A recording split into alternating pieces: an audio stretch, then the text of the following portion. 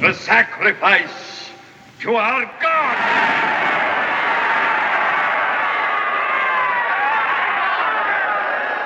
Would you all have maidens like this for your wives? Then conquer and breed! Kill the white man and take his women!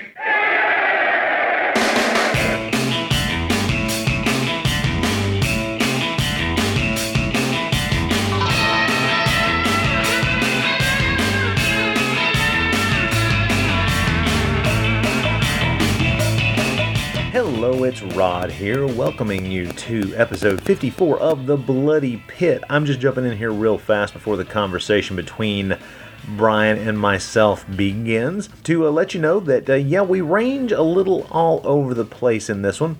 We start out talking about the fantastic 1932 Mask of Fu Manchu film starring Boris Karloff and the sultry and seductive Myrna Loy, and we advance from there to the Christopher Lee films made in the 1960s. We do jump around a bit, as I said, and there's a little bit of talk about The Drums of Fu Manchu, the serial made in the 40s, and just generally a whole lot of talk about the Yellow Peril, Fu Manchu, how the character came about, a little bit about Sax Rohmer, a little bit about the novels, and such connected things. Yes, Fu Manchu is a fascinating character, and it does seem to be the thing that Brian and I like to talk about when we sit down. That would be pulp characters, the hero pulp stuff, or in this case with Fu Manchu, the villain pulp stuff. So, if you know a little bit about Fu Manchu, or if you know a whole lot about Fu Manchu, this should be a fairly interesting conversation. At least, we hope so. So, sit back, listen to us for a little while talk about Fu Manchu and his dastardly deeds. We'll be right back in a second, and we'll get this thing started. Prepare for a spine-tingling, nerve-shattering podcast featuring all your favorite monsters. You won't believe your ears when you listen to Monster Kid Radio. Hear your host, Derek M. Cook, and his ever-rotating stable of guests discuss your favorite classics and sometimes not-so-classic monster movies. Subscribe to Monster Kid Radio through iTunes or Stitcher, or visit monsterkidradio.net before the next weekly episode of Monster Kid Radio. Go through the archives for interviews with Sarah Karloff, Victoria Price, and Joel Hodgson. Listen to discussions about movies like Creature from the Black Lagoon, Island of Terror, and King Kong. And don't forget convention coverage from Monster Bash and the H.P. Lovecraft Film Festival, Classic Monsters, Modern Talk, and the Head of Rondo Hatton, only on Monster Kid Radio.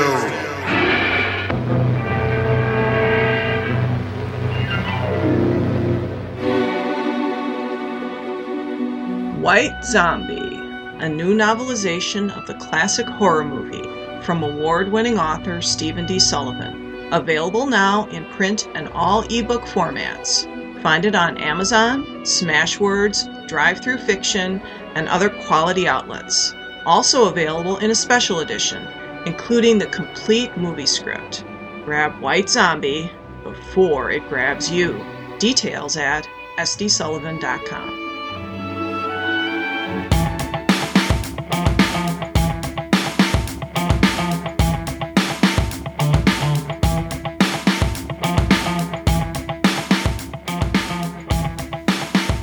Welcome to The Bloody Pit. It's been a few years since I last spoke with my guest today. He and I used to, collaborate. That's not really the right word. I used to write for him for a website he had years ago called Eccentric Cinema. If not for this man, I probably wouldn't have had the courage to inflict others with my opinions on films. That could be a good or a bad thing. Maybe this fella is the cause for a lot of pain in the world. But let me introduce him.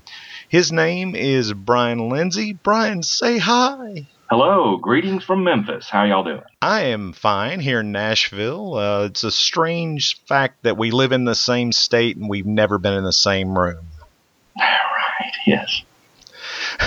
Do you fear that if we ever got in the same room, there might be a problem? There might be a warping of the space-time continuum, and we blink out of existence? Yeah.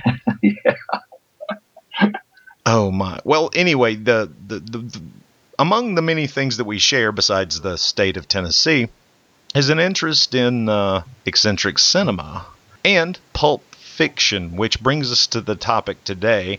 Before, we talked about Doc Savage in an episode a few years ago, and we're long overdue for a conversation about one of your favorite characters in pulp. I guess pulp fiction. I guess that would be the way to put it. Yeah, definitely. Sax Rohmer, he was one of the pulp masters. Until I started doing a little bit of research, well, I should say, I've read several of the Fu Manchu novels, the original Sax Rohmer Fu Manchu novels, and I've really enjoyed them, but I never paid attention to the publishing history. I was not aware that the first one was published in 1913. Which makes him a contemporary of Edgar Rice Burroughs, one of my favorite writers of all time. And that means that, although clearly Mr. Rohmer was not nearly as prolific as Edgar Rice Burroughs, they were being published right around the same time. Mm-hmm.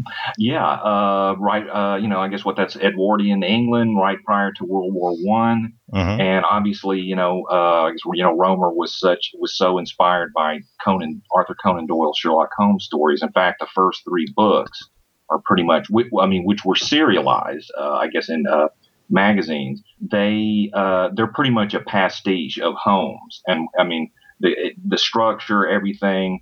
Narrated by the doctor sidekick of the hero, who's, very much Holmesian. And the really fascinating thing to me about the Fu books, which I didn't get into I didn't start reading until about 5 years ago when Titan Books began reprinting them in really nice trade paperback editions. But the thing that really, I guess, unusual and that I liked about the series was that, it starts prior to World War I, 1912, 1913. By the time you get to the end of the series, the 13th book, and then there was a final volume that was like a collection of a novella and a couple of short stories. But they span, pre-World War I all the way to the height of the Cold War and into the beginnings of the space race. So, Holmes pretty much stays in that same milieu, as they say, of Victorian, and then beginning of Edwardian England. Bond is pretty much a character of the late 50s, early 60s, in the books anyway. But Fu spans decades and many changes in the world, and they're reflected in the books. And to me, that was a really interesting point about them. Yeah, when we decided to do this podcast on the character and on a bunch of the films, I decided to go back and read another one of the Fu Manchu novels I'd not gotten to before. And my book collection is a giant jumble in a room. It's just a big pile of books. And so I couldn't go and lay my hands on, I think I've read the first 3 chronologically, and unfortunately, the one that just came to my hand to read this time out, just to reacquaint myself with the style, was Emperor Fu Manchu, published in 1959, which is the very last of his, the very last of Rohmer's novels. That one, if I remember correctly, that's the one with the lab in Manchuria, and there's a secret army of Walking Dead, or basically reanimated corpses towards the end of the book. Yeah. Fu Manchu has constructed the kind of living dead men. They act sort of more like what I would refer to as voodoo zombies in a way, but they're created in a scientific method, as that dastardly bastard would do. And it was a great read, of course. I've always enjoyed the Fu Manchu novels, every one of them I've read.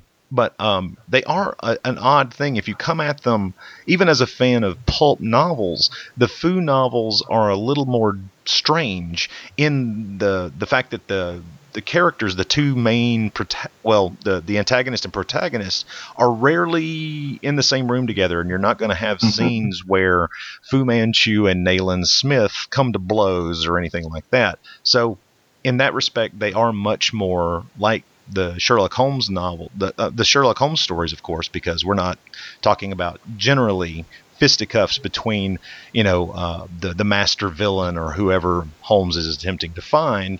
But even if there may be some scuffles and gunfights along the way, they're with underlings. And that's what I love about Fu Manchu, is that he is very much that man in the background manipulating people, and with seemingly an endless stream of minions that he can send out to do his bidding.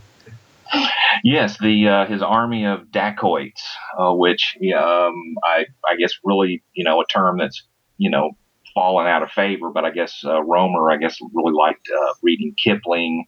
I guess turn of the century, and there are a number of dacoits are basically just bandits, people that practice banditry and piracy in India and Burma. And so it's I guess it sounds cooler when you have your henchman army of dacoits as opposed to just my henchman army. But and give them a name, I guess. Right. And it's interesting that you mentioned, Emperor Fu Manchu, the book you read most recently, because that also being the last complete novel really points out the major change in the book series, in culture, because when the books start in 1913, they're very much that the Yellow Peril, and very politically incorrect by today's standards, and rightfully so, because a lot of it is it's blatantly, as we can look back on it now and see, kind of racist. Kind of. Well, I wouldn't say kind of, yeah. Right. But by the time you get to Emperor Fu Manchu in 1959, the main hero, who Nayland Smith, who's got to be like 80 by now or older. Maybe he's getting some of that elixir of life. We can talk about it a little later. But I did wonder about that. The main hero of that book is a Chinese American CIA agent, if I remember correctly. Yes. So you go from the Yellow Peril of 1913 to the hero of the book, that Nayland Smith shows up toward the end to assist, and that he's working for Nayland Smith is a Chinese American battling a Fu, who, if I also remember correctly, as would be the case with Fu, is I think what the secret labs in like China, but the Soviets are in charge of it, and actually he's double crossing both sides.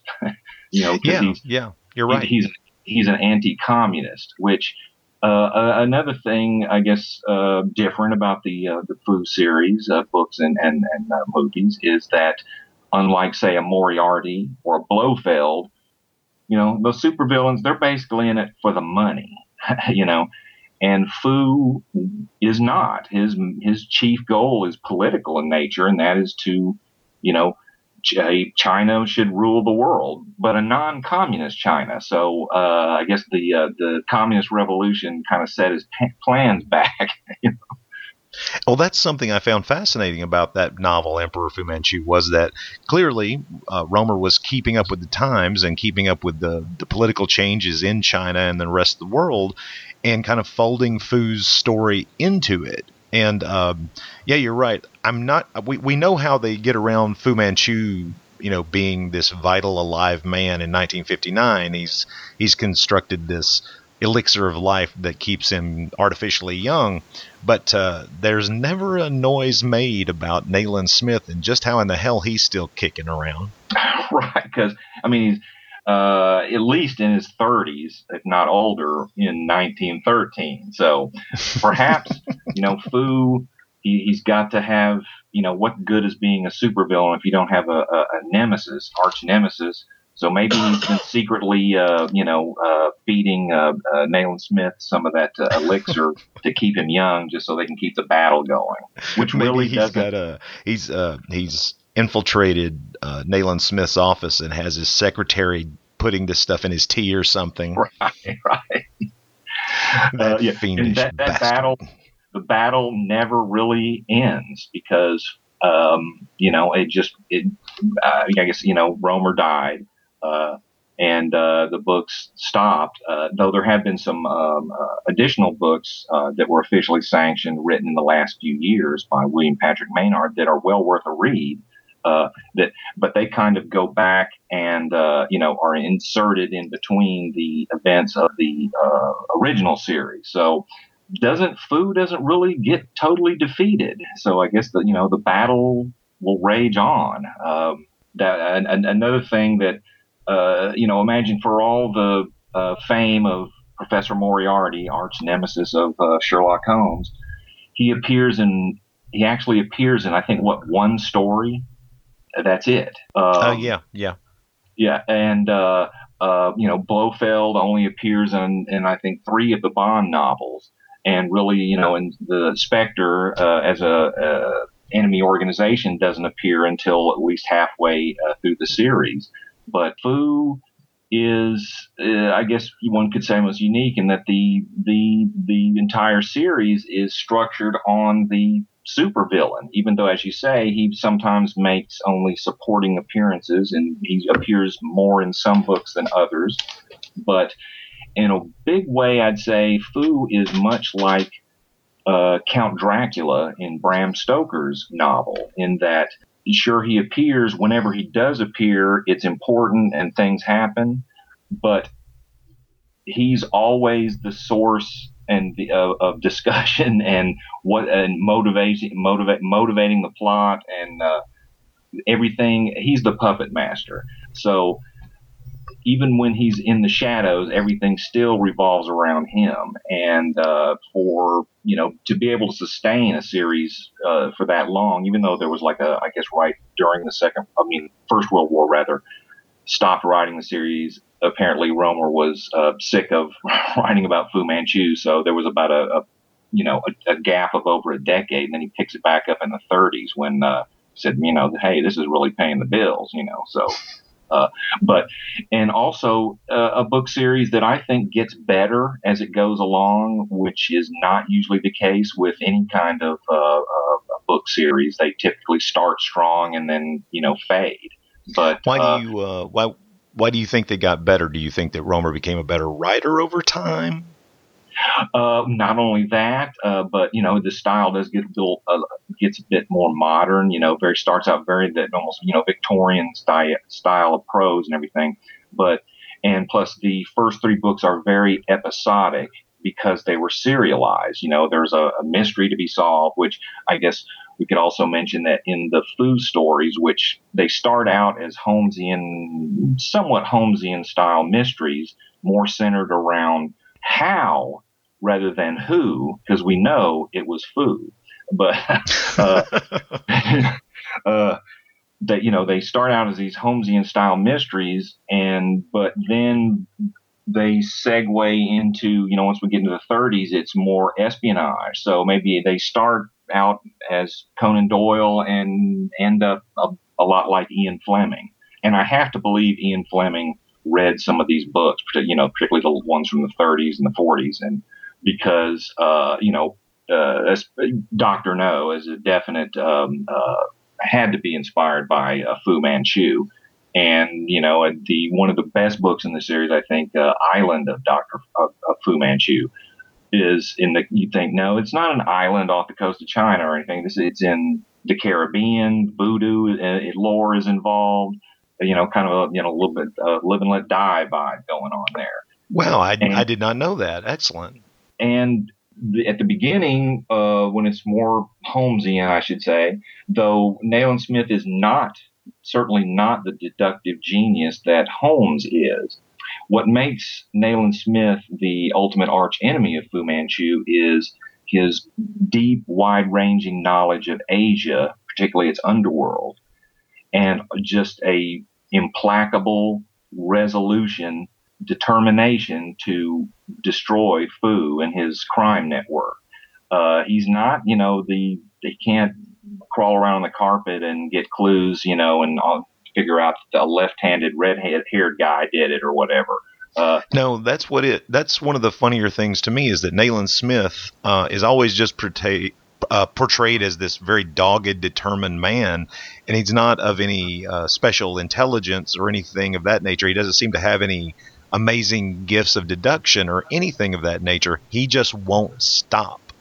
Exactly, that determination, and as I said, he's probably more knowledgeable than anybody, particularly I guess in British intelligence, when it comes to the ways of Asia. When if some kind of clue is left, the only other person that might have guessed that would be somebody who worked at the a museum or something like that. He knows Asia and the ways of Fu, and that's what makes him such a deadly enemy. Well, I wonder how many people in our audience actually know what the Yellow Peril was, or if, well, here's the thing. I think the Fu Manchu novels are the most obvious bit of fiction that still is kind of kicked around today. I mean, they've just been recently reprinted, and so they're still somewhat in the public eye. But what caused the whole Yellow Peril thing is a little odd to begin with. I mean, any character or any series of novels that really is kind of based in a very racist background is, I think, for a modern audience, almost automatically suspect. But it's a very odd thing to begin with. I knew a little bit about the Yellow Peril. I did some research recently just to make sure that what I remembered was correct. Do you know of any other fictional characters or pulps? Well, I know there were some pulp stories. There were a lot of Yellow Peril pulp stories, of course, but I can't think of any other character that just a common everyday person on the street might know. If you said Fu Manchu, they would at least have an idea of what we're talking about, but I can't think of anything else that grew out of that period of rather odd and long-lived racism that still to this day hangs on. Yeah, Fu may be unique in that I guess the character was just so interesting, and I wouldn't say nuanced because we are talking about pulp here, but there was enough substance perhaps to Fu that he stood above the rest, and because the series changed, it changed how it was looking at Asians and Asian culture, that it's been able to survive. That, and of course the Fu Manchu mustache, which people may know nothing about the character, but if you say Fu Manchu, they can picture the mustache, which of course never appears in any of the books. He is practically hairless, bald with no mustache, but when I'm reading him, I still picture the mustache because, Karloff, Christopher Lee, it works with the character, So, and it is kind of an unmistakable visual idea. Once it's there, it's never not used from there on. Once it's established, everyone copies it from there on. And I believe, pretty much established for film. I see where, I know of that there were some Fu Manchu films made in like the late 20s, at least two, I guess, before Mask of Fu Manchu in 1932 with Boris Karloff. And after that, before the Christopher Lee films, there was even a brief television series on American TV in the 50s, and also, from what I read, a fairly well-regarded Republic serial, The Drums of Fu Manchu, which I guess probably have nothing to do with the actual book of that name. But I have never been able to see any of those. The only Fu that I've been able to see over all these years has been the Karloff film and the 5 Christopher Lee films. And of course, I guess the last ever attempt to do something with Fu was a comedy with Peter Sellers. I think maybe the last film he ever made before he passed away. But the Fiendish Plot of Dr. Fu Manchu, which actually was probably the first place I ever encountered the character as a kid on HBO. Oh, really? Really? Yeah. Well, I've never seen that film, but I've heard it's horrendously bad.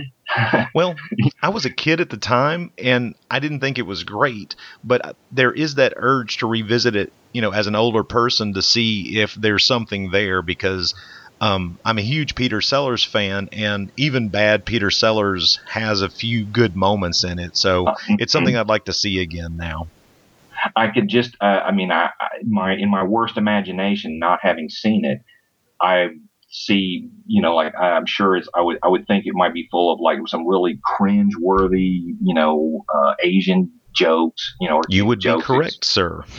So real super broad characterization. It's interesting that, and I guess we can straight up, particularly when we talk about the films, address the elephant in the room, which is, Yellowface, which the most famous films all have non-Asian actors playing the character. Well, you mentioned that you'd not seen the earlier, the pre-Karloff versions that were done in film.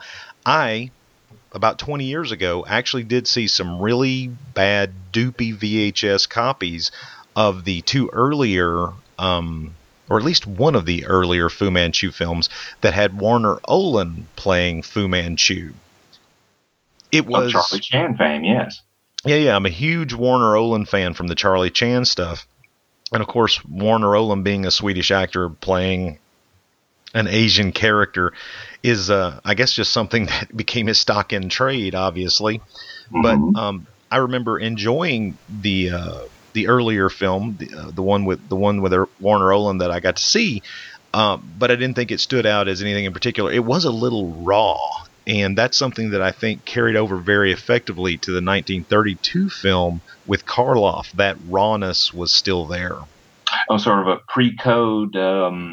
I guess they maybe things they couldn't do, and after 1934 or 5 when the code went into effect. But it's interesting to look at the fact that when you have the Yellowface controversy, and when it's played for deliberate laughs, say in the case of Sellers, again, this is just supposition on my part, not having seen that film, but we've all seen that done in like comedy sketches, or the very infamous Mickey Rooney portrayal in Breakfast at Tiffany's of a Japanese man. Yeah, that's talk about a blight on an otherwise great film. Right, and when it's done for laughs, it's just really at its just most awful. I know. Even as a kid in the 70s, I never thought that stuff was funny. I don't understand it. Right, but when it's done seriously, in the case of, say, Fu Manchu here, the character is not humorous in any way. It's totally straight, serious. And if you match that with an actor with screen presence, a definite screen presence and a sibilant voice, it can work and still does work. And whereas I absolutely understand how any Asian person, could on the surface be offended by some of the portrayals, particularly in the 1932 film. Fu Manchu is well over 6 feet tall. He's supposedly 6'4", 6'5". Now, yes, there are very tall people in China and Asia, but I don't, know many Asian actors that are of that height. So, again, whereas Lee was perfect, absolutely perfect physically for Fu, other than none of the films do the green eyes, the luminous cat-like green eyes, which are always featured in all of the novels, very memorable aspect of them and of the character.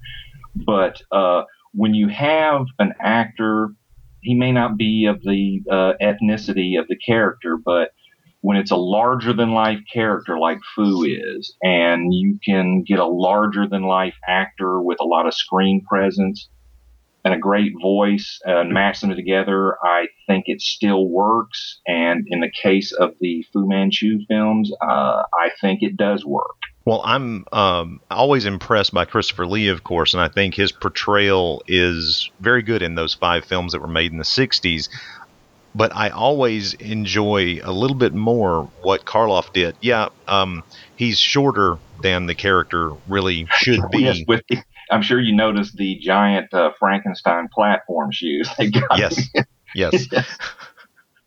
But the thing is, Karloff really throws himself into that role with a vibrant energy. I mean, he's chewing the scenery like a madman in that movie. And then in scenes where it's necessary, he's also very cool, calm, and collected.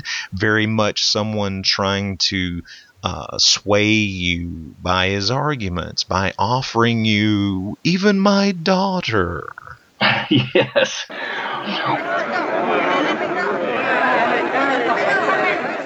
I have brought you here for great tidings.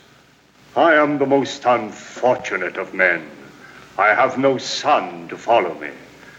Therefore, in shame, I ask you to receive a message from my ugly and insignificant daughter.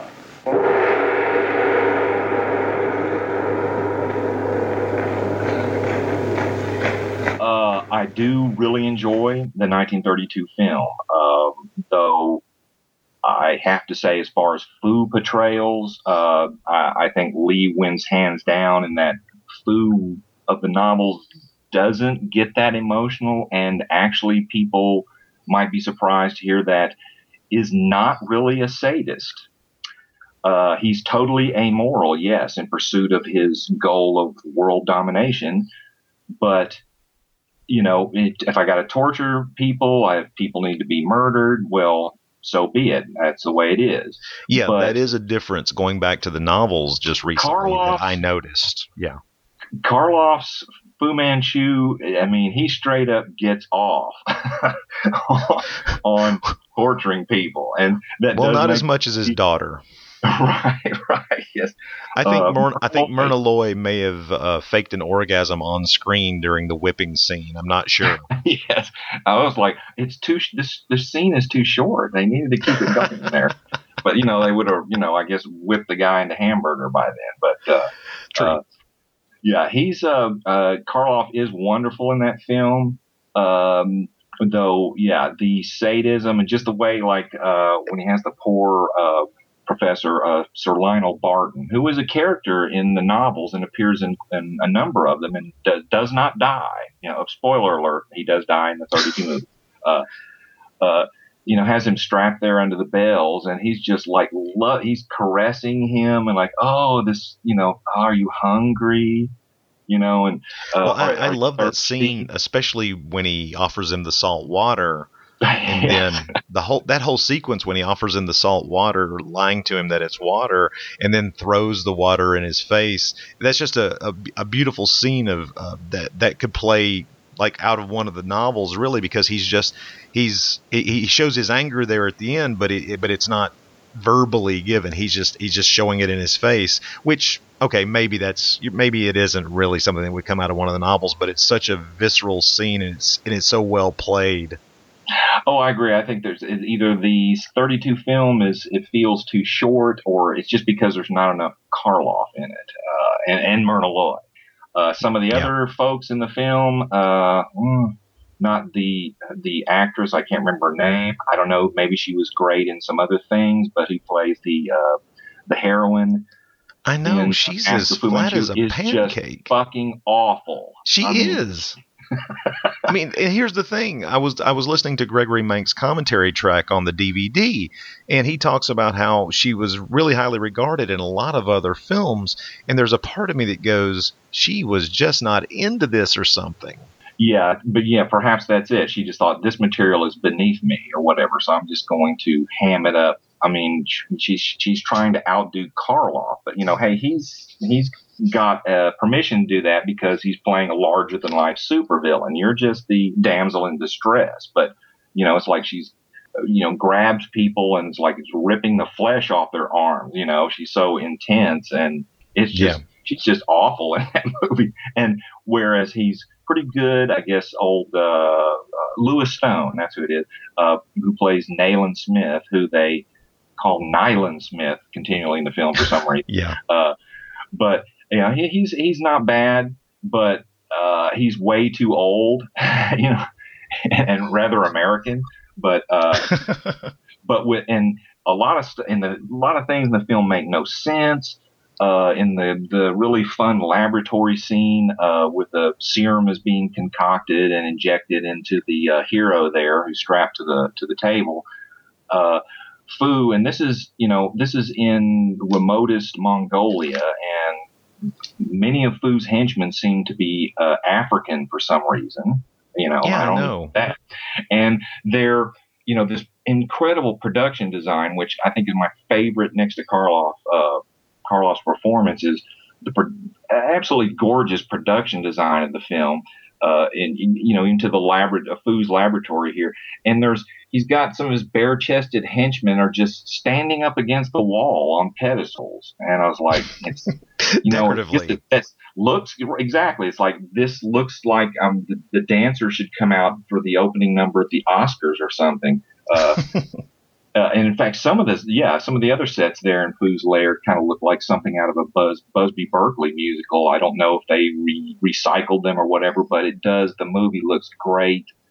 It's a beautiful looking film. I mean, remember, it was produced by MGM, and they were not averse to spending money to make their movies look good.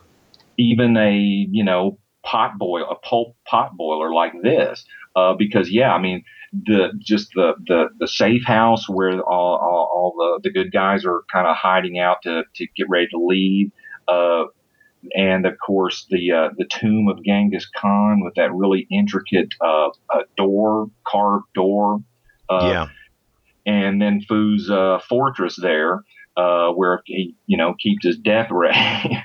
Which, I mean, I love death rays. I can't hide it, So when you get, cool supervillain like Fu plus a death ray, you've got a movie then, baby.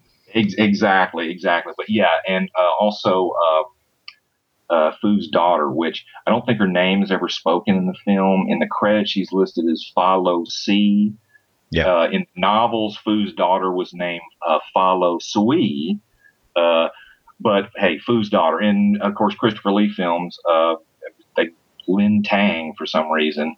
And like her, I guess her boudoir there in the fortress, with that big circular, I don't know how to describe it, but then it's just gorgeous. I love the way the movie looks. And when you can take, when you got the money to throw at the screen like that, I think that really helps sell the, pulp potboiler experience, because you can immerse yourself in it. And, that's definitely, I think, along with Karloff just having a blast, is the absolutely wonderful look of the film.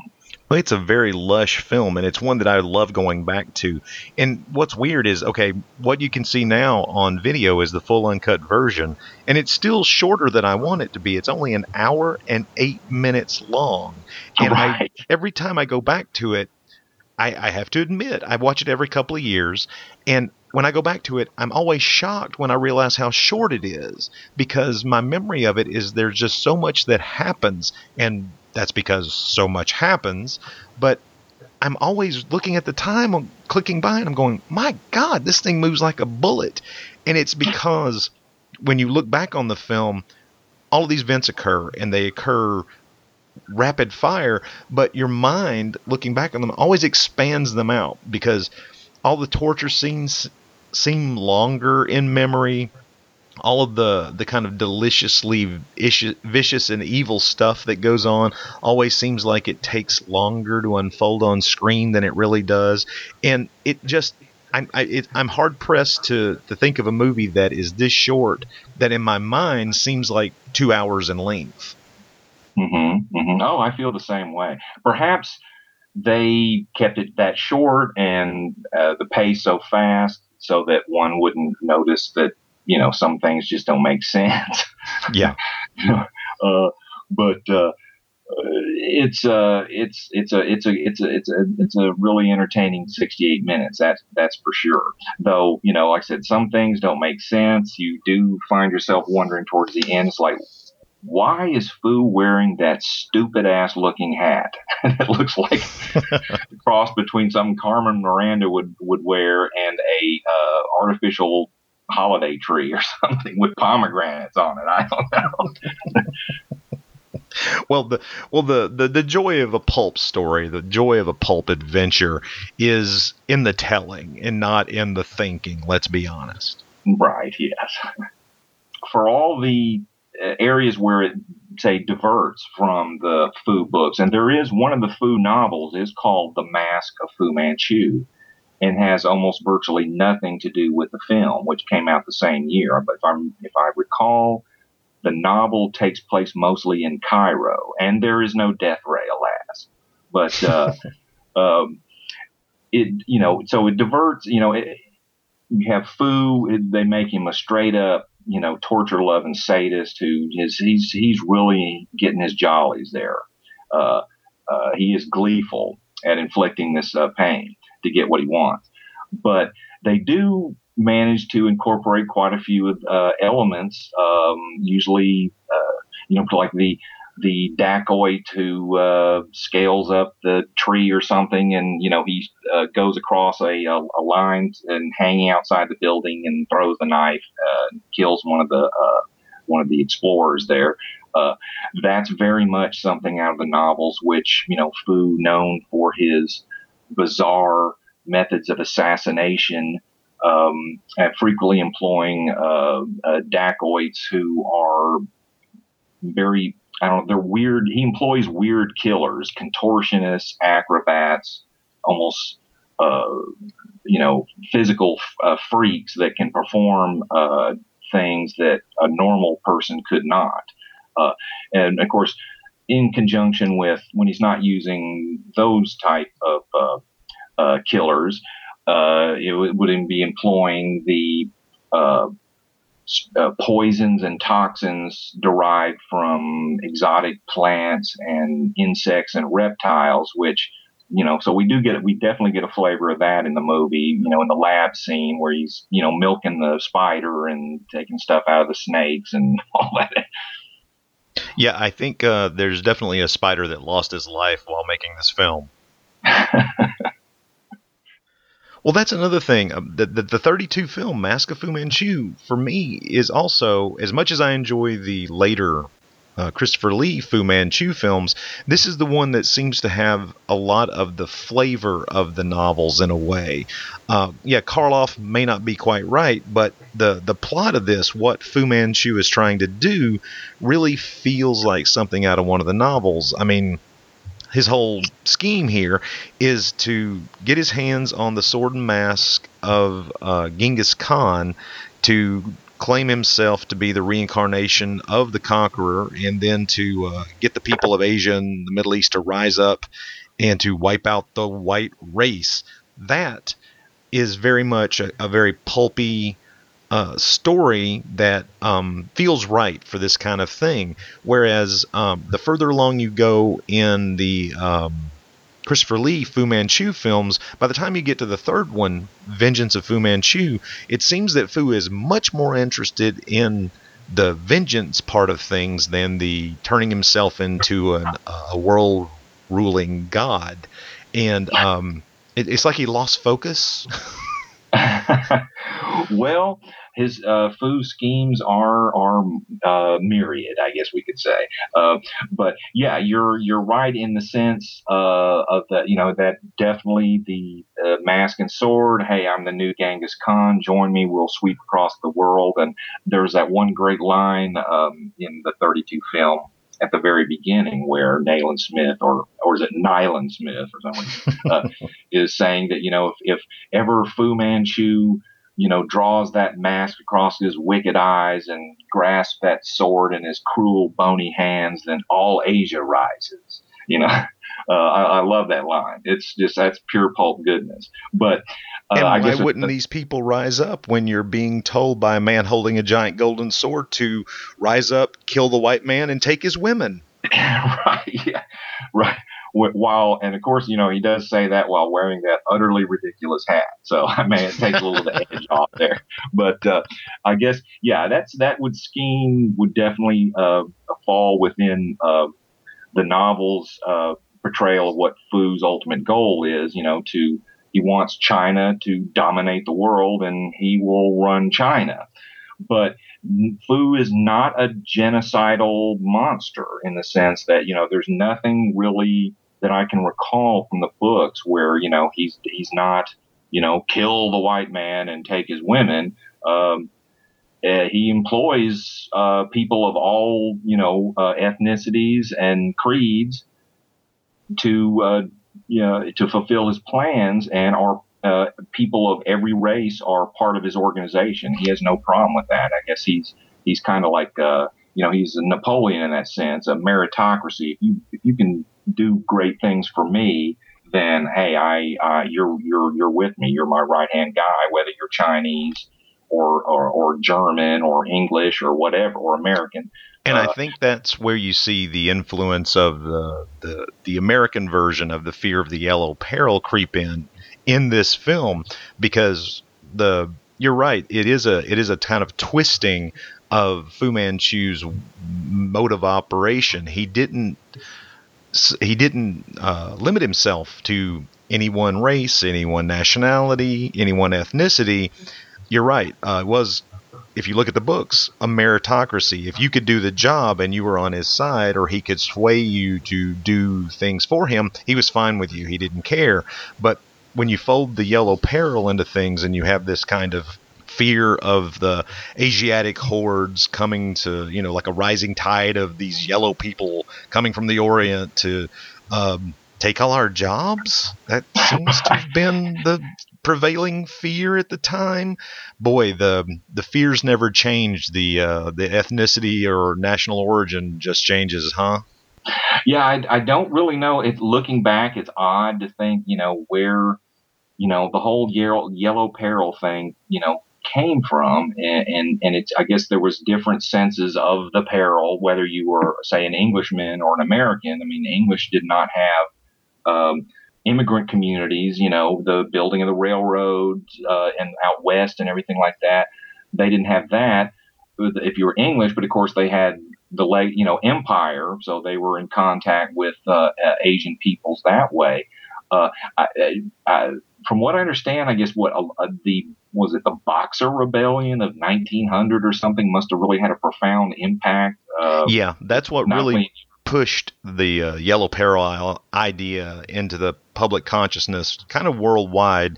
The Boxer Rebellion, where a large number of people were murdered in China, this small group of fanatics decided that they wanted to push out all the colonial influence that was currently in country, and their way of doing this was to kill what turned out to be just a lot of Christians. But unfortunately, what they ended up doing was not just killing foreigners of Christian religion. They ended up killing a lot of their own converted fellow citizens. So the Boxer Rebellion was used as kind of a touch point when trying to inflame people to be against the Asiatic hordes and to fear them, and to kind of use that for, well, all the things that you would use that kind of generalized fear of a different country or a different culture to do. Yeah, it's hard to imagine, particularly, since back then they didn't have the internet and all that, the instant communications that we have, that event, the Boxer Rebellion, apparently had such a profound impact on people's thinking and just the culture at large that, it would still be resonating in popular culture, 32 years later with, Mask of Fu Manchu.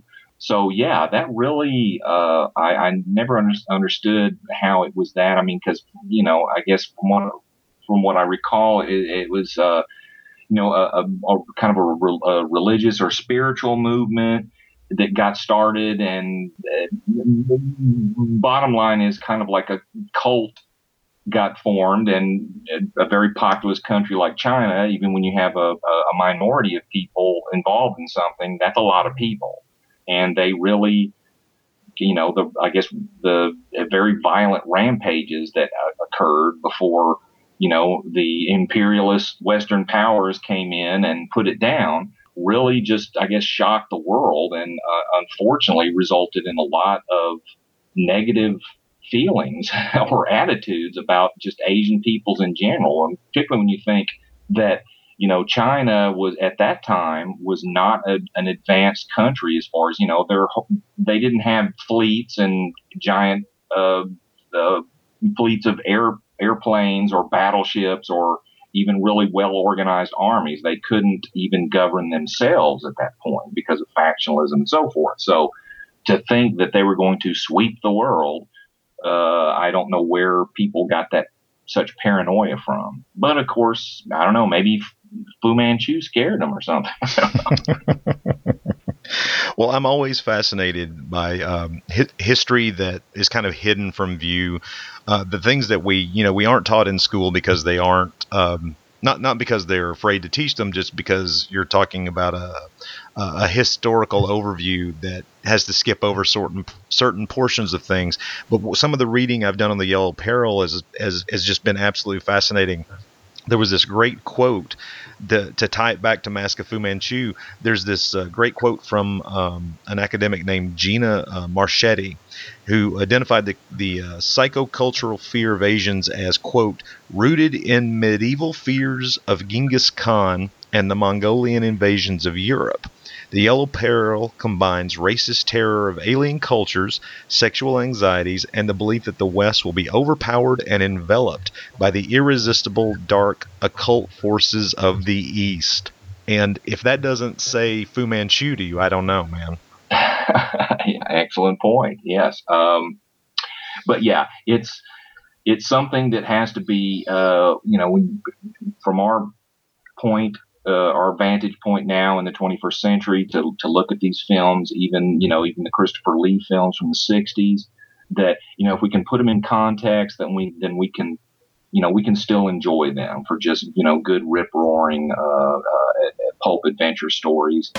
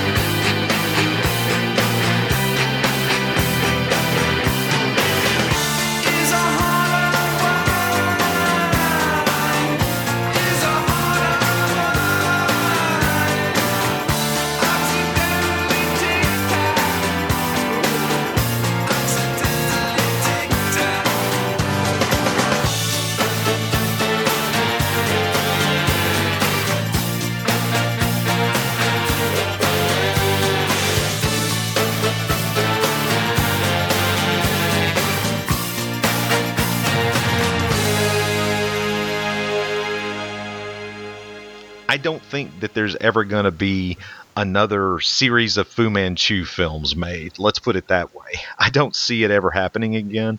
I don't know that there's an audience out there for it. I think it would take some work to get the American public or just the worldwide audience set for a new batch of Fu Manchu stories on the big screen, so I don't ever see it happening.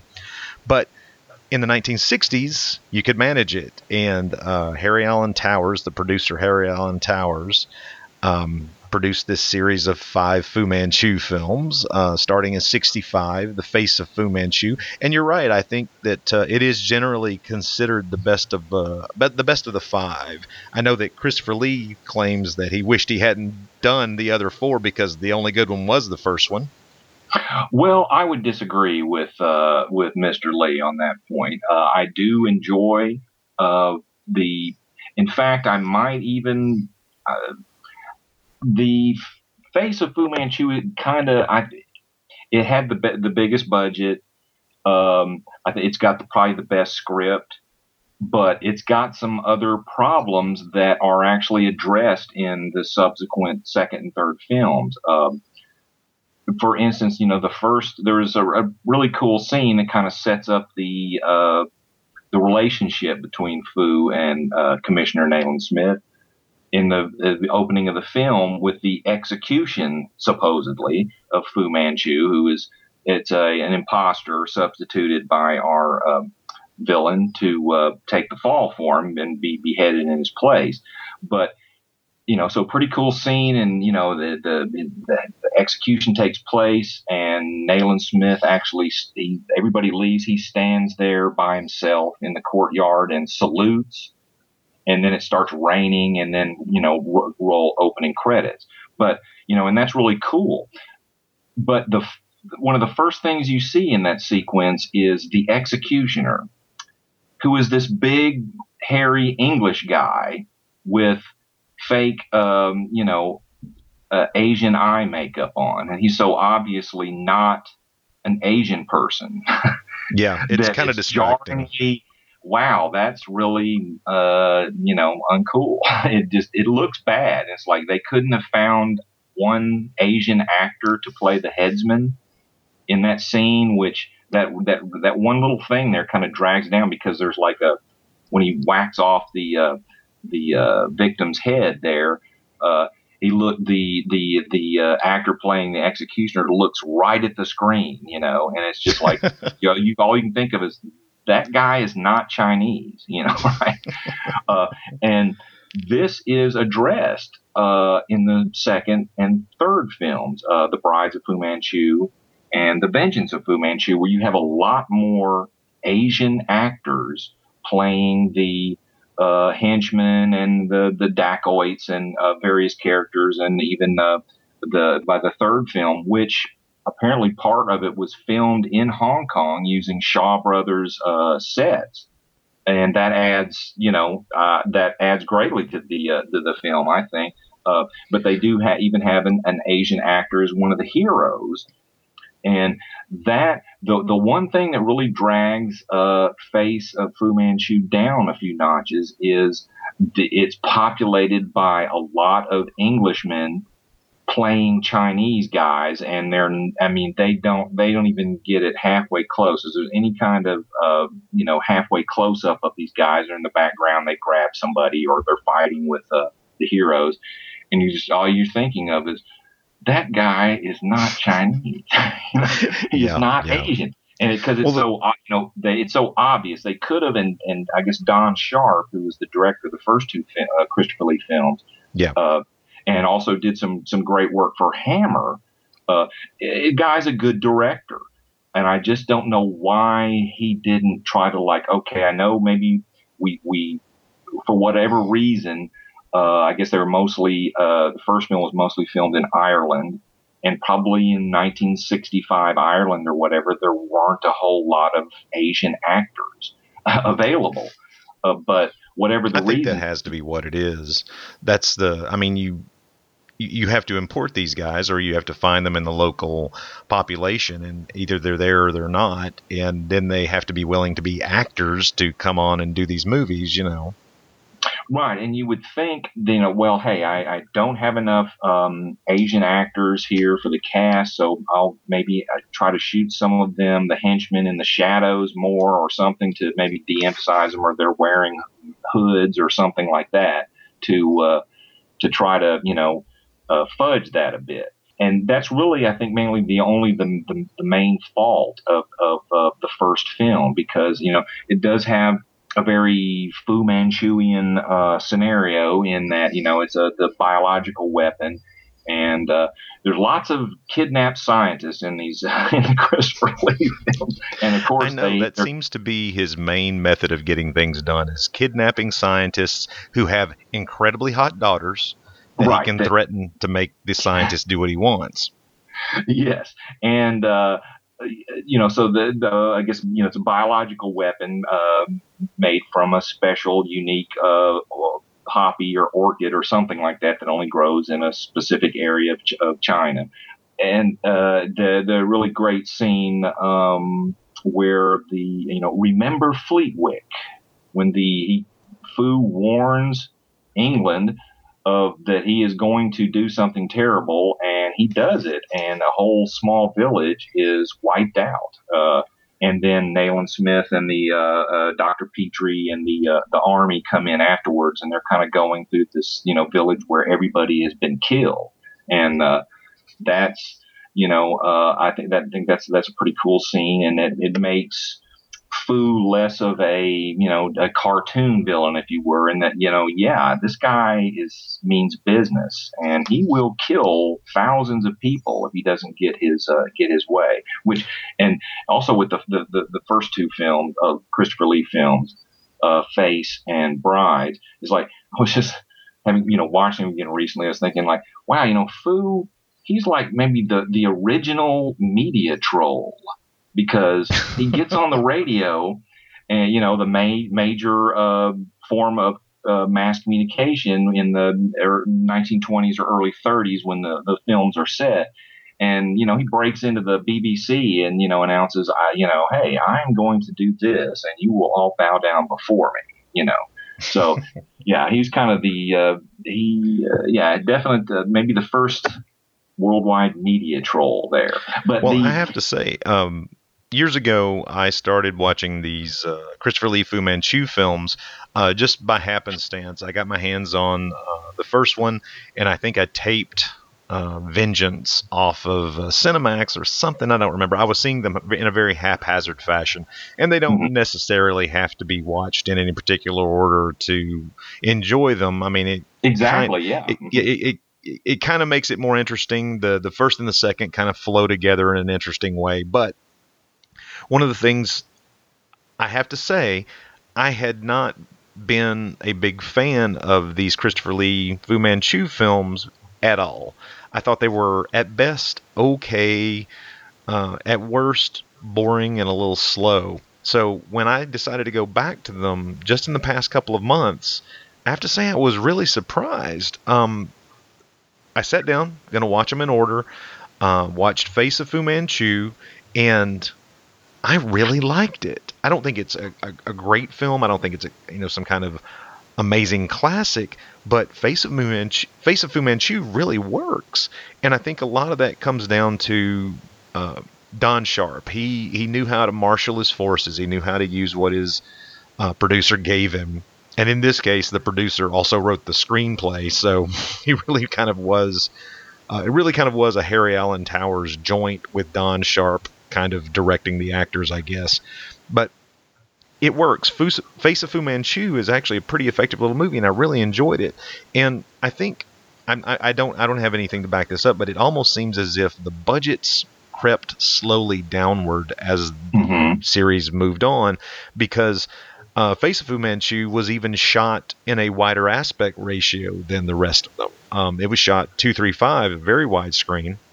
And it looks quite good, and at least the print that I have, which is a British DVD of it, and it's a solid, well done, good little pulp adventure film made in 1965 of all things. I'm kind of shocked. If you know anything about Harry Alan Towers, he was a British film producer who is kind of renowned for being a bit of a penny pincher and someone who wasn't afraid. Of a con man, right? Yes, exactly. I wasn't necessarily going to go there, but he wasn't above forcing you to put his hot girlfriend in the films, Maria Rom, which happened in a lot of his later movies. It actually happened in this series in Vengeance of Fu Manchu, the third film. But that's not necessarily a good thing. Maria Rom was gorgeous. But the thing about Harry Alan Towers is the first thing you would have thought that he would have done would have been to just have the films take place in modern day, just have them take place in the 1960s because that's cheaper. But he, for the entire series, actually kept them in the 1920s/1930s, which is a little strange. Because, good Lord, that had to make it more expensive. You got to go rent all those cars, and you have to make sure that your wide shots don't include TV aerials if you can manage it. Nice things like that. So going back to this series, my opinion of it has grown. I really did feel that they were lackluster, and to a degree, as the series goes on, lackluster is a term that I think that you can employ. But for the first couple especially, I like these movies. As you were the leader of the rebellion, you shall be the first to go to the snakes.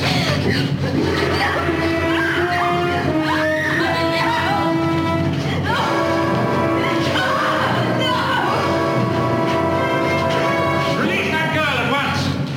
Commissioner Nayland Smith, foolhardy as ever. Release that girl. She will not be released, and neither will you. But your presence will add to our celebrations. You have nothing to celebrate, Fu Manchu. The arms conference is safe. You are beat. That is where you are wrong, Commissioner. In a few moments, there will be no arms conference. You will release that girl now and order your men to line up over there. I will count 3 before I fire. 1, 2, send her to the snakes. As far as the Christopher Lee film, Fu Manchu films go, I think, I prefer them. Probably, it's hard to say. I mean, there's so many things I love about the 32 Karloff film, but I guess particularly the first 3 Christopher Lee films, they do a good job of, if not capturing the letter of the book series, they certainly capture the spirit. And, with the whatever, the maybe not so much the third film, but definitely the first 2, the schemes are suitably Fu Manchuian, if that's a word. Yes. And, they've got the pretty good period detail, and it seems often that it's like, we rented these vintage cars and we're going to use the hell out of them, so we get some car chases. But I don't mind that. Right. Exactly. Occasionally, I think, having watched them fairly recently, noticed that some of the costumes for the actresses, and I refer to the shapely, fine-looking ones, are a bit anachronistic. They should maybe, but that, hey, I ain't sweating it. It's cool with me. Well, I thought it was interesting that the second film, The Brides of Fu Manchu in 1966, it seemed as if, okay, first of all, in the film, the women are never referred to as the brides of Fu Manchu. They're all just the daughters of various scientists that Fu has kidnapped so that he has leverage over their fathers. Which would be a much longer title. Well, here's something I never could understand why they didn't use the title "The Victims of Fu Manchu" or something like that. Doesn't that sound more threatening or menacing?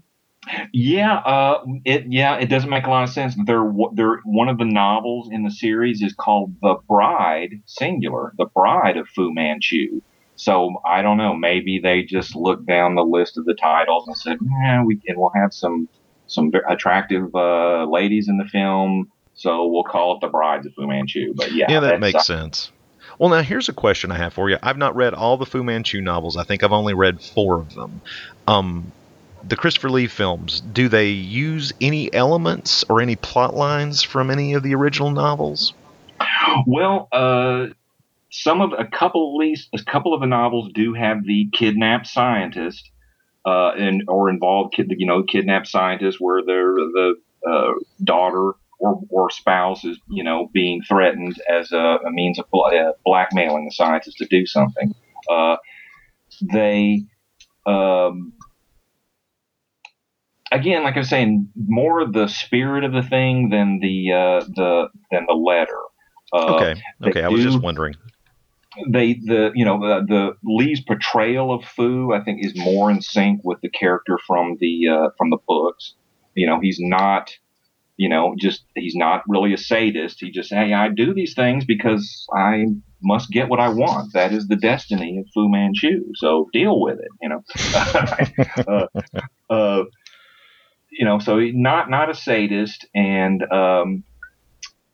they more emphasis on the organization, which I don't think in any of the films they ever use the name of Fu's organization.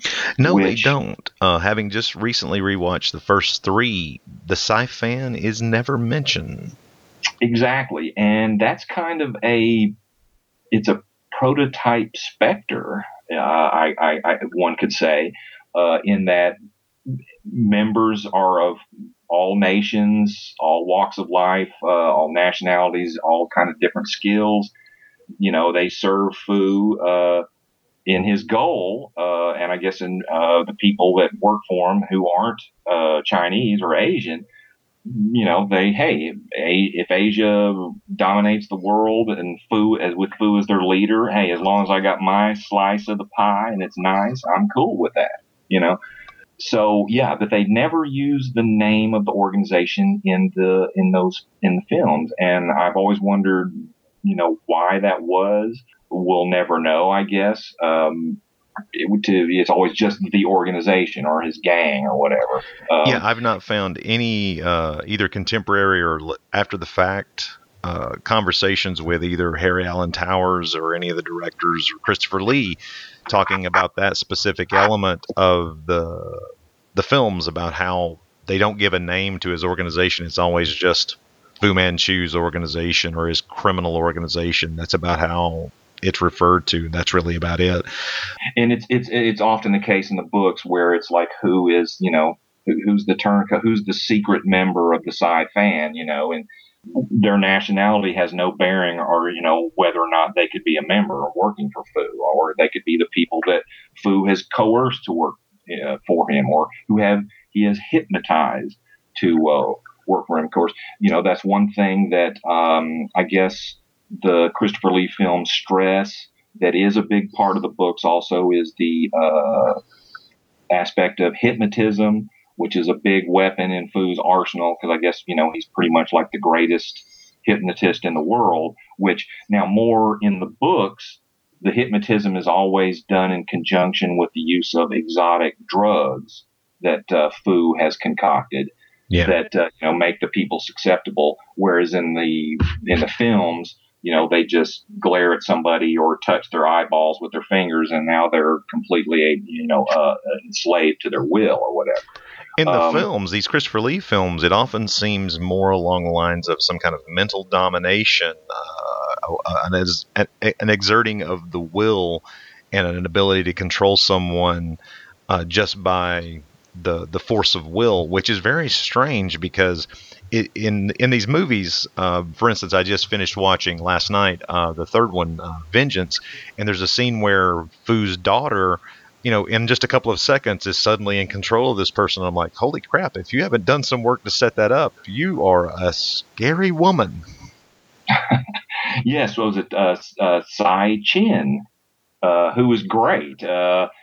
None of the movies ever use the character of Fu's daughter as well as they are in the books, which they change her name, but in the book she's often used as a seductress, laying honey traps for people that Fu needs to bring under his influence, and she's very the cold, dragon lady, vicious type in the films, but she is terrific and very nice to look at. And I think only was it in I know in Face of Fu Manchu, she disguises herself as an old lady or something like that at the museum. And that happens a lot in the novels.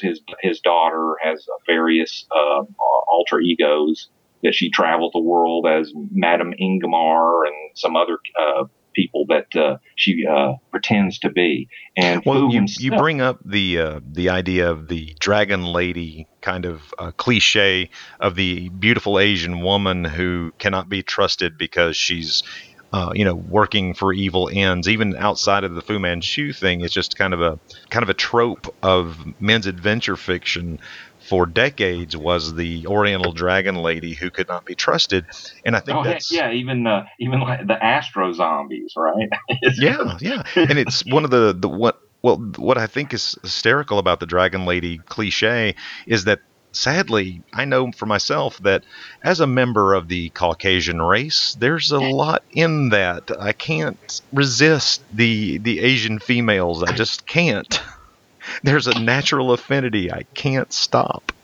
Yeah, and it's she Ms. Chin did I'm sure a lot of other work, but got to play the daughter 5 times, even for the 2 unfortunate Jess Franco Fu Manchu films. But I guess you'll probably always best be known for that one line in You Only Live Twice. I give you best duck, right?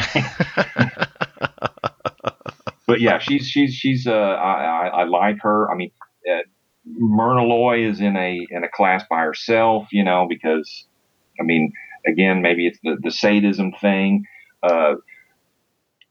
Tsai Chin's portrayal of Fu's daughter, I think she's a little bit more. She's got maybe a tinge of sadism there, but definitely. it keeps it controlled. Whereas Pops there, Christopher Lee is again not the he doesn't. There's torture, and as the Christopher Lee films go on, the torture gets more graphic. And then, of course, the 4th film, the first Fu Manchu film made by Jess Franco, we can get a little nudity thrown in. Yeah. Which and that's pure exploitation, But hey, that's just. I'll tell you this: as far as the character of Fu Manchu's daughter across these various films, the Myrna Loy portrayal in Mask of Fu Manchu, I always got the sense that the idea they seem to try to be getting across in a couple of those scenes is that Fu Manchu's daughter in Mask of Fu Manchu just might occasionally fuck a man to death. And what a way to go. Yes. Not that would be a bad thing. But the idea from the Christopher Lee film seems to be that she doesn't really seem all that concerned about sex at all, and she just wants to torture people to death. And so, once again, Myrna Loy wins. Going to go with that method of death if I can. He is not entirely unhandsome, is he, my father? For a white man, no. May I suggest, however, a slight delay in your customary procedure? You have further need of him? I have. He shall still be the means of discovering for me where they have hidden the sword and mask. And for that purpose, you will... Precisely. Yeah, of course, it's a quick nosedive into the ground once, Jess Franco takes over. But I completely agree. There's no worse film produced than Castle of Fu Manchu. Oof. I do like Brides, though at first time I saw it, and I guess maybe I could preface this by saying, how you were saying how you first encountered the Fu Manchu films and characters. Now, I had seen they ran the first 3 Christopher Lee films on the CBS late movie in the early 1970s. And that's where I saw him and was introduced to Fu Manchu.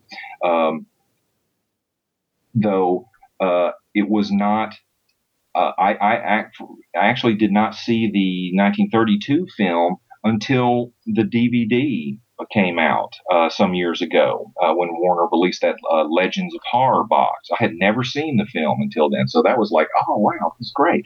And fortunately, I had not seen the Franco films until Blue Underground put those out on DVD, so that was my first taste of those. And I was like, well, at least they stuck some cool extras on here. Well, I saw Castle of Fu Manchu thanks to Mystery Science Theater, so I had been warned. Let's see, did I see that? Okay, yeah. So I guess I had seen Castle, but whether one could consider that actually having seen the movie, maybe that's why. So yeah, I think I had seen the MST episode of with the Castle of Fu Manchu. Well, now here's the thing. This may be controversial to your ears, but Jess Franco's first of the Fu Manchu films, I don't think is particularly good, but I also don't think it's bad. I don't think it's as bad. I guess it's just because I'm comparing it to the next one, because Castle is so freaking bad. But I can kind of enjoy Blood of Fu Manchu. It's not so bad. There are some good aspects to it. I'm trying to think of them, but they got a nice international cast. Though I was not fond of Richard Green, I think who took over as Nayland Smith. The series had 3 different actors that played Nayland Smith. Am I right? Yes, the Christopher Lee series, and they kept the same Dr. Petrie, the sidekick, which I guess I should mention. Who's that? Howard Marion Crawford or Crawford Marion or something. Howard Marion Crawford. Yeah, and he's quite solid in these. I enjoy him in these movies. A good character actor, and he's pretty good in the first 2 films, though he devolved. The thing I don't like about the Christopher Lee series is that what they do with the Dr. Petrie character is they Nigel Bruce him, in that he's kind of older than the character is in the books. Actually, Dr. Petrie, I think, is a little bit younger than Nayland Smith is supposed to be. And so what I mean by they Nigel Bruce him is they make the character older and dumber. A little, yeah. Particularly, when by the time the Jess Franco films come along. And Dr. Petrie, whereas, some folks, particularly when they pick up the first couple of Fu Manchu books, they go, God, some of them might, this is just a ripoff of Sherlock Holmes, because, you got the, in English, the British investigators, a stalwart guy, man of action there, his medical man sidekick, and something that I think wisely chose not to do in any of the films is one of the things that Nayland Smith does in the books constantly is smoke his pipe, which I think the films go, this would look just too much like we're ripping off Sherlock Holmes, so we're not going to have him with a pipe. The other night, I have to say, you're very much right, because the other night I was sitting down to watch Brides of Fu Manchu, and I had a friend over, and so I didn't say anything and just started the movie. And as soon as Nayland Smith and Dr. Petrie are on screen, she looked at me and went, "Is this a Sherlock Holmes film?" Right. And I believe Douglas Wilmer, did he not play Sherlock Holmes for British TV at one point in the 60s? I don't know. Possibly. And speaking of these 3 actors, Richard Green, I think, I guess he'd been Robin Hood on British TV in the 50s or something like that. So he's kind of, I don't like him. Nigel Green? Richard Green. Oh, Richard Green, the Robin Hood TV series from the 50s. Yeah. Right. The third, good actor. I don't think I really just don't like him in the part. But maybe that's because he's being directed by Jess Franco, which, as you know, I love a number of Jess Franco films. And given his supposed proclivity and fandom of Pulp Fiction that Franco talked about a few times in interviews before he passed away, that he would have done a better job with those movies. But it is odd, because that is one of the areas of common common interest between you, me, and Jess Franco is he loved pulp cinema and pulp novels and all those kinds of stories. And I have to wonder, I mean, because, yeah, his two Fu Manchu films are not good, but you start to wonder, what are the elements that made those films turn out quite so bad? Because we both know by the time you got to that point in the series, the budgets were torturously low. I mean, they did not have a whole lot to work with, and I'm wondering if you got what you paid for to a degree. I mean, who knows? Yeah. But I mean, hey, they're at least colorful. The Blood of Fu Manchu is, but there's just so. Yeah, the thing I can't. That was I have not watched the Franco Fu films for a while, and I just Castle is. It's barely a movie. Right. It's spectacularly inert. Yeah. I mean, it's like motion. They left out the motion part of motion picture, but Blood, at least, I guess they shot it down there in Brazil or in South America somewhere. So it's got some good location stuff. And that damn bandit chief irritates the hell out of me. They, the big, large, he's a fat guy, and they even got him dancing around at one point, and he's constantly wearing this little tiny hat that's about 3 sizes too small. It looks like a children's party hat stuck on his head for most of the movie. Luckily, my memories of the film have faded to the point where I can't recall that. The main thing I remember about Blood is, let's see, I know, Maria Ram is in it, looking fabulous, because she was a very beautiful lady. I tend to the brunettes, but for, she could do the ice princess thing quite well. But yeah, she's great. And, Howard Marion Crawford or whatever is back. But I don't like Richard Green, and I guess Fu basically stands around in a cave for most of the movie. And now, speaking of the three Nayland Smiths, the first 3 films, and I like Vengeance a bit more than some people do, though it's got its share of problems. But I really, and if I had to decide between, who's the definitive Nayland Smith, Commissioner Sir Dennis Nayland Smith in the books, he was of the Commissioner of the Colonial Police, then Scotland Yard, and then towards the end, he's with MI6, But of the 3 actors that played him in the lead films, because, Lewis Stone, he's Grandpa Smith there, so it doesn't cut it. But I couldn't really tell you who was the better Smith between Nigel Green and Douglas Wilmer, both terrific character actors. And whereas Nigel Green, he's got that resolute, dogged determination, man of action thing going. He's just excellent as that.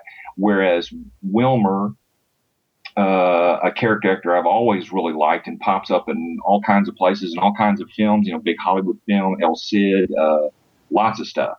But he captures, I think, Smith's warmth and kindness, whereas Nigel Green, not so much. But on the other hand, Wilmer you can see exactly when they, bring in the stunt man for the fight scene, because he's not. Yeah. The stunt doubling in these movies, especially those first 3 that I've just recently rewatched, the stunt doubling is incredibly obvious all the time. And again, it's like, and I think, Don Sharp, I noticed that the other night when watching Brides of Fu Manchu. There's a fight scene in there in the hospital or something, and it's like, wow, this looks just like an old episode of Bonanza, where that is not Lorne Greene, right? Yes.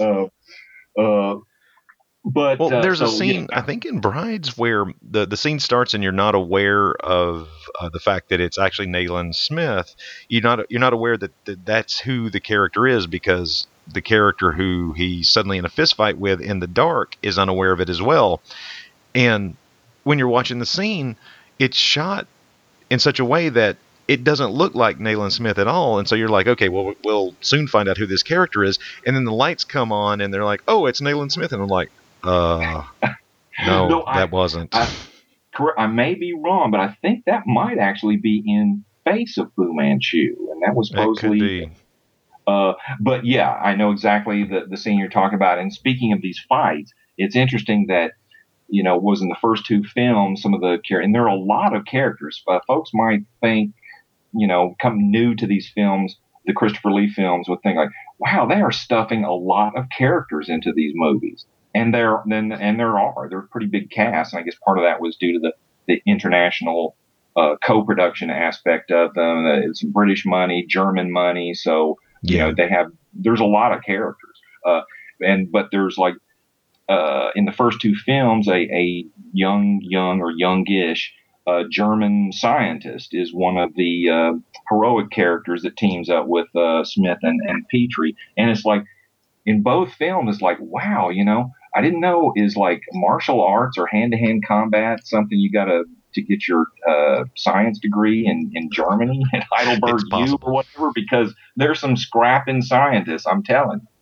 Especially that German character you're talking about in Brides, because there was when you're first introduced to him, it is an action scene. It is these dacoits attempting to kidnap this woman right from his side there beside the London Bridge, and it's just like, oh my God, this dude beats these guys and accidentally kills one of them. That's how good a fighter he is. He accidentally kills one of them.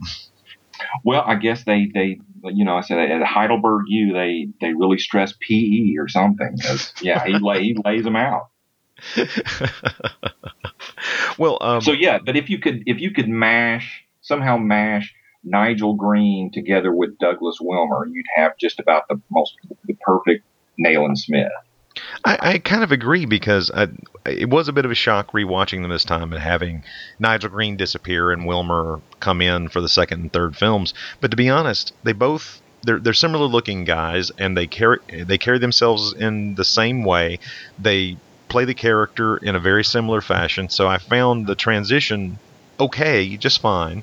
And I did like both of their performances.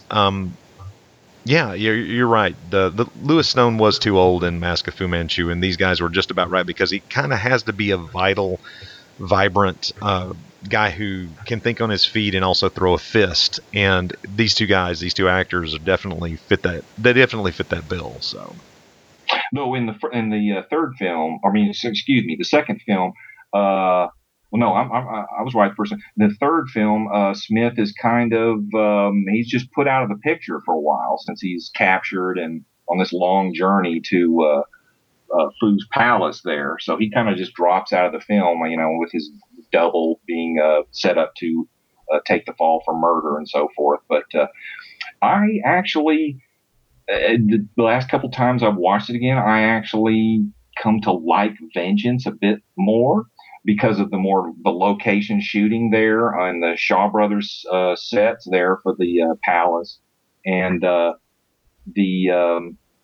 got a little bit jauntier music scores. The first two films, some elements of the score to me sound like, wow, this could have been from a film from the 30s.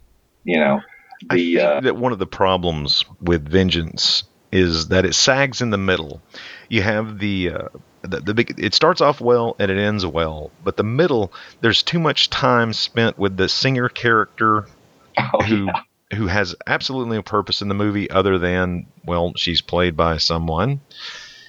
And that's just, that kind of weighs the center of the film down, I think. And that makes it a little less enjoyable than the first two. But that's just my definition of what makes it lesser than the first two. I don't think it's a bad film. I've enjoyed it, but and it's miles above the last two. But I think that's what it is I think that there was that singer character being injected into Vengeance is kind of what brings the middle of the film down. You could almost, if you could eliminate that character, you'd be a little bit better off. Well, hey, she was the producer's wife, girlfriend, whatever, right? And she's gorgeous. Maria Rom, yes, very nice to look at. And I guess she does have like a little role there at the end, though. Of course, the just I'll stand here with my knuckles to my lips while you guys fight for our lives. Which, God bless her. I know my wife, you will be in there, you will jump in there. And if it's, that all the cards are on the table and we're fighting for our lives, I think the women are going to contribute a little bit more than that. But hey, that was even in the 60s, that was just, the way stuff got, the damsel in distress. I know it always had to be the damsel in distress. It does not line up with any of the women I've ever known in my life. Trust me. But apparently, for decades and decades and decades, the damsel in distress was all you could find. But yeah, if they could have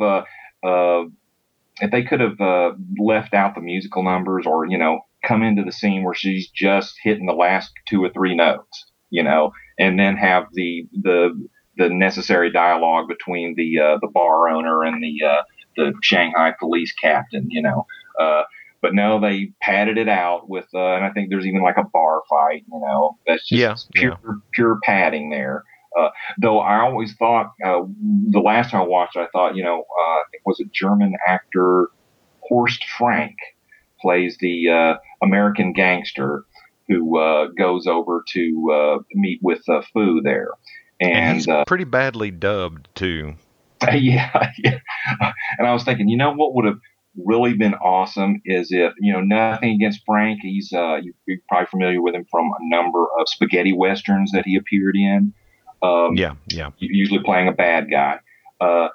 But it's like, if Klaus Kinski had played this guy, that would have been awesome. Man, yeah. But I don't know what, maybe I really have no excuse for why I like it more than I probably should. I know it's like, I really can't give this movie more than a 5 or a 6, out of 10 for Vengeance. Yeah. But I still just kind of like it anyway. But yeah, dude, there may be a little fast forwarding there through the unnecessary musical numbers. Well, I don't know if we touched on this at the beginning. I kind of wanted to loop back around to. I don't know if we talked at all really about how you first ran across the character. Was it on the page or was it on the screen? Was it those screenings, those late night screenings in the early 70s? Yes, I didn't know Fu Manchu from, Mugu Gai Pan or whatever until I probably about 10 years old, and the CBS late movie. You're probably too young to remember that. But that was like a godsend for the monster kids of my generation, because they obviously had a huge Warner package that they had got, because they showed all of the Warner Hammer films, Taste the Blood of Dracula, AD 72, all that good stuff, and also the Fu Manchu films, which the first 3 Christopher Lee films, which were released by Warner Brothers over here. And I saw all 3 of them, and hey, that's pretty cool. That's up my alley and stuff. Kind of Bondish, super villain. And and as I think I mentioned earlier, I did not start reading the books until 2012, when Titan started putting out those really nice reprints, and I noticed that oh wow. The old Fu Manchu classics or whatever. Because I vaguely remember as a kid, I believe they also were like paperback reprints in the 60s, maybe through the early 70s. But, if it wasn't Doc Savage or John Carter or Tarzan, I wasn't, really that interested in it. But and the Karloff 32 film, I had never seen that until Warner released that Legends of Horror set some years. I'm trying to think when that was. Was that 2005, 6? I can't remember. But, so have you mentioned earlier the cereal the Republic made, The Drums of Fu Manchu. You've never seen that? I have never seen that, and I have seen that. It's pretty damn good. Is it available on disc or? I think it may actually be. The way I have it is years ago and this site still exists, called Serial Squadron. It's a website, and they actually raised money and did some cleanup on some public domain chapter plays, aka serials, from way back in the day, and they did at one point issue on videotape a nicely remastered, cleaned up version of the Drums of Fu Manchu, and that's when I bought it. That was back in the late 90s, early 2000s, when I was going through every Republic serial I could get my grubby paws on. And Drums of Fu Manchu, I still have the videotapes because, if it's issued on DVD, I need to go ahead and get it because it's one that I know I would like to rewatch. And Fu Manchu is played a bit differently in that. He has the Fu Manchu facial hair, but he's bald. And I'll be honest, I don't remember a whole lot about the characterization because it's been 15 plus years since I watched it, but I think you'd get a kick out of the serial if you like serials. That's a big problem. A lot of people don't enjoy just the format, much less the fact that these are 1940s. The format, and I think it's funny. It's just having not seen a whole bunch of serials, but I do like them because, hey, if you like the like the Doc Savage novels or the Shadow stuff like that, then you can't help but like a lot of the elements that they, toss into the serials. The problem for me was always finding a good one because so many of them are, okay, yes, the car is going off the bridge, but I know exactly what's going to happen at the beginning of the next chapter because he's going to bail out. They'll show him bailing out of the car, before it goes. Oh, well, yeah. I mean, and those tricks, those kinds of, end of and beginning of chapter, each chapter's death-defying question mark is a lot of those are in both the good and the bad ones. But what makes the good ones better than the bad ones is that they're really pacey. They're very fast. They're very fun. The stories are very interesting. It gets to the point where they were petering out in the 50s when you're watching one and you realize they ain't even trying, man. This is a very slow story and there's not a whole lot of interest here. Nobody seems to give a crap one way or the other. Where in the best of them, things like Spy Smasher or Daredevils of the Red Circle, my God, you can barely stop to think about the plot, much less wonder if there's a hole in it anywhere. Well, I will have to check those out. I know I do. I have the was it 1941 or 43, some period like that, a chapter serial of The Phantom, and yes, it's actually pretty decent, and it is. I liked it. And for me, I found the best way, at least for me, to watch serials is watch one chapter and then don't watch the next one until next week or at least a couple days later, before watching a full-length film or whatever. Don't watch, huge chunks of them or binge watch the thing because it's just, the repetition can get set in like, oh, well, that's the same footage for the car crash they used 2 chapters ago, Yeah, binge watching a serial is definitely not recommended. That's something that actually, if you talk to real serial fanatics, they'll emphasize that you do not want to do that because you'll burn yourself out really, really quickly. I wonder, so I hope that's not turns out to be a reason why serials and the old classic serials fade more into obscurity because of the viewing habits of modern people are getting more, geared towards binge watching and that kind of thing, which for me, maybe 2 episodes tops. And I'm like, the next chapter can wait. I have patience. Yeah. Me too. That's why it takes me so long to go through. When Netflix drops an entire series, people talk about how, we binge watch that over the weekend. And I'm like, you are a sick individual. Something is wrong with you. Yeah. I wouldn't want to speed read a novel, right, as fast as I possibly could. So I want to, I want to spread it out, think about it for a little while, let it steep. I'm not a binge watching type of guy. Probably never will, but to each his own, I suppose. Well, I tell you what, if I'm not sure, but I think Drums of Fu Manchu may have been issued on DVD. I'm sorry I didn't look that up beforehand, but if it is available, I'll include it as one of the links in the show notes for this podcast, so that people are curious about that one. Some of these are easy to find. Some of the Christopher Lee Fu Manchu films have been issued by Warner Archives in the past few years, so they're easy to get your hands on. The Karloff film is pretty easy to get your hands on. I think that set is still in print. At least I hope it's still in print. I think so. And so, now, wouldn't it be awesome if, since Warner Brothers owns the Karloff film and the first 3 Fu Manchu films, you would have your ultimate Fu Manchu movie set, if they, remaster them for Blu-ray, with those 4 films in one package. But that would be a good move for them. I probably would want to avoid any controversy. That's why you put a nice extra with some film scholars in there, putting it in context. The Titan paperback reprints have an introduction to the books that puts the whole yellow peril thing into historical context, because we can't just throw away some of these great and classic pieces of entertainment because they reflect society, culture, and mores the way they were 85 years ago.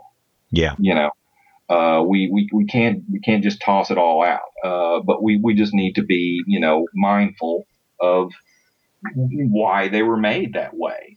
And again, even like, coming back around to the book series, how they start out pretty much with the, full yellow peril, deal, and indulge in a bit of, casual racism, until you get all the way towards the end of the series where the hero is a Chinese American.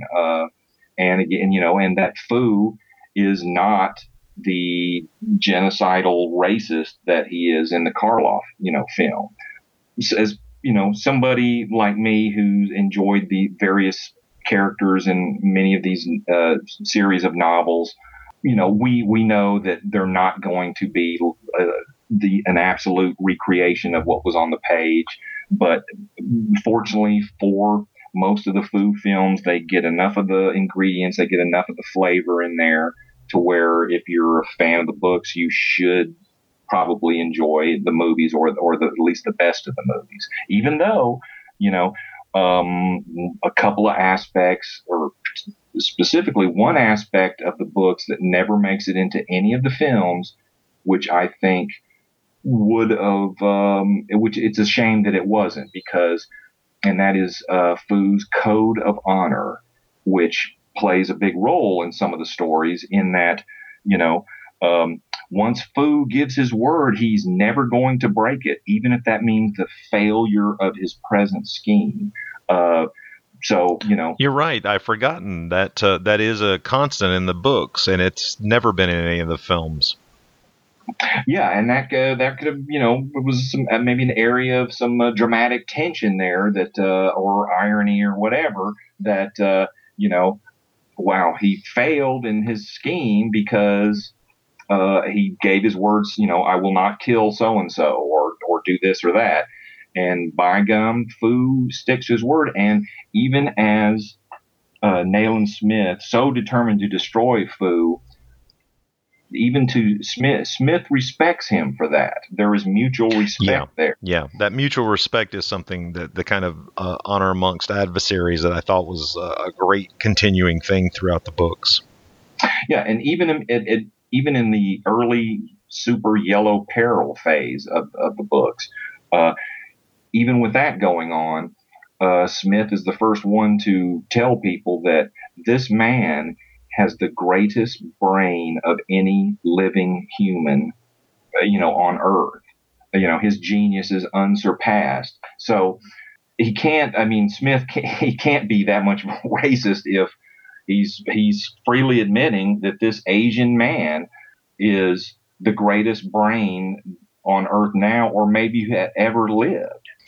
Well, I think this is our second podcast together where we're attempting very hard to get people who are probably reticent to try these kinds of stories, these kind of films, and these kind of books, to try them, to give them a shot, to see if there's something that a modern audience, someone completely unversed in this stuff, might enjoy.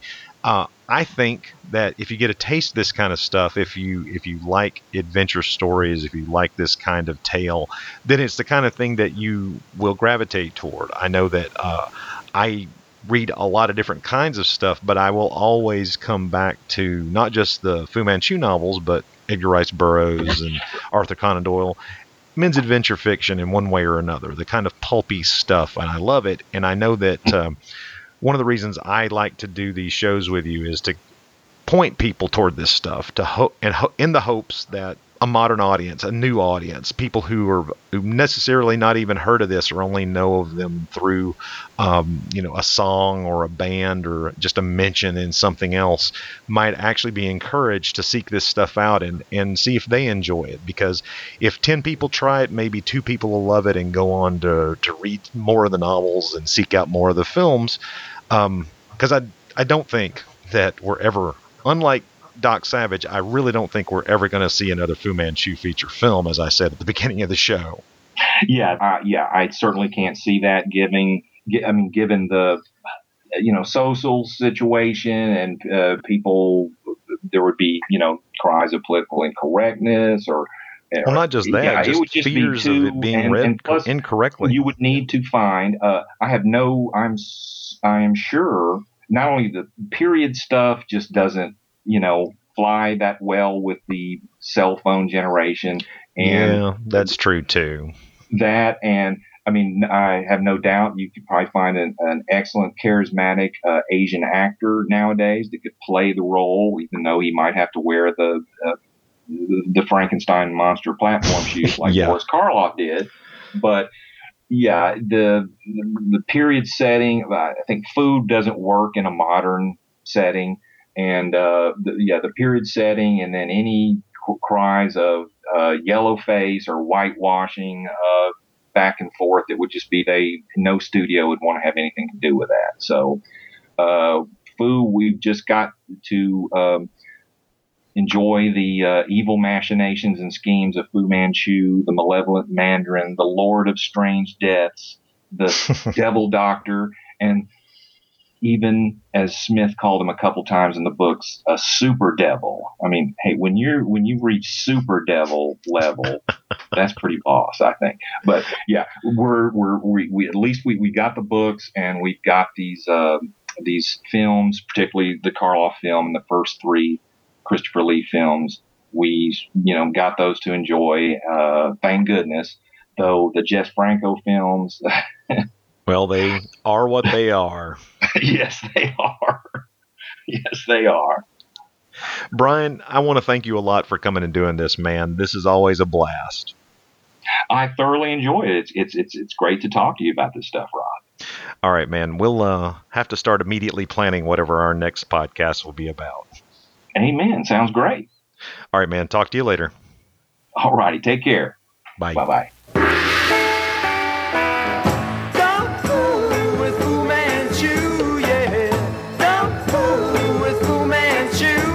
Cause if you do, he'll make a fool out of you.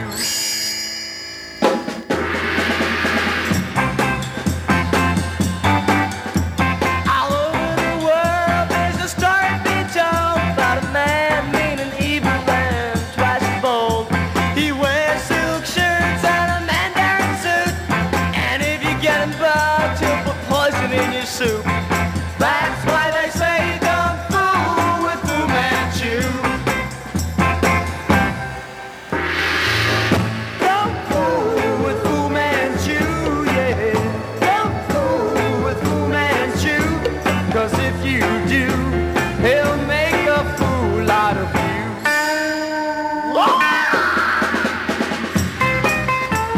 Don't fool with him, baby. He'll slip poison pizza in your fortune cookie. Why? I don't know. But he must be doing something wrong.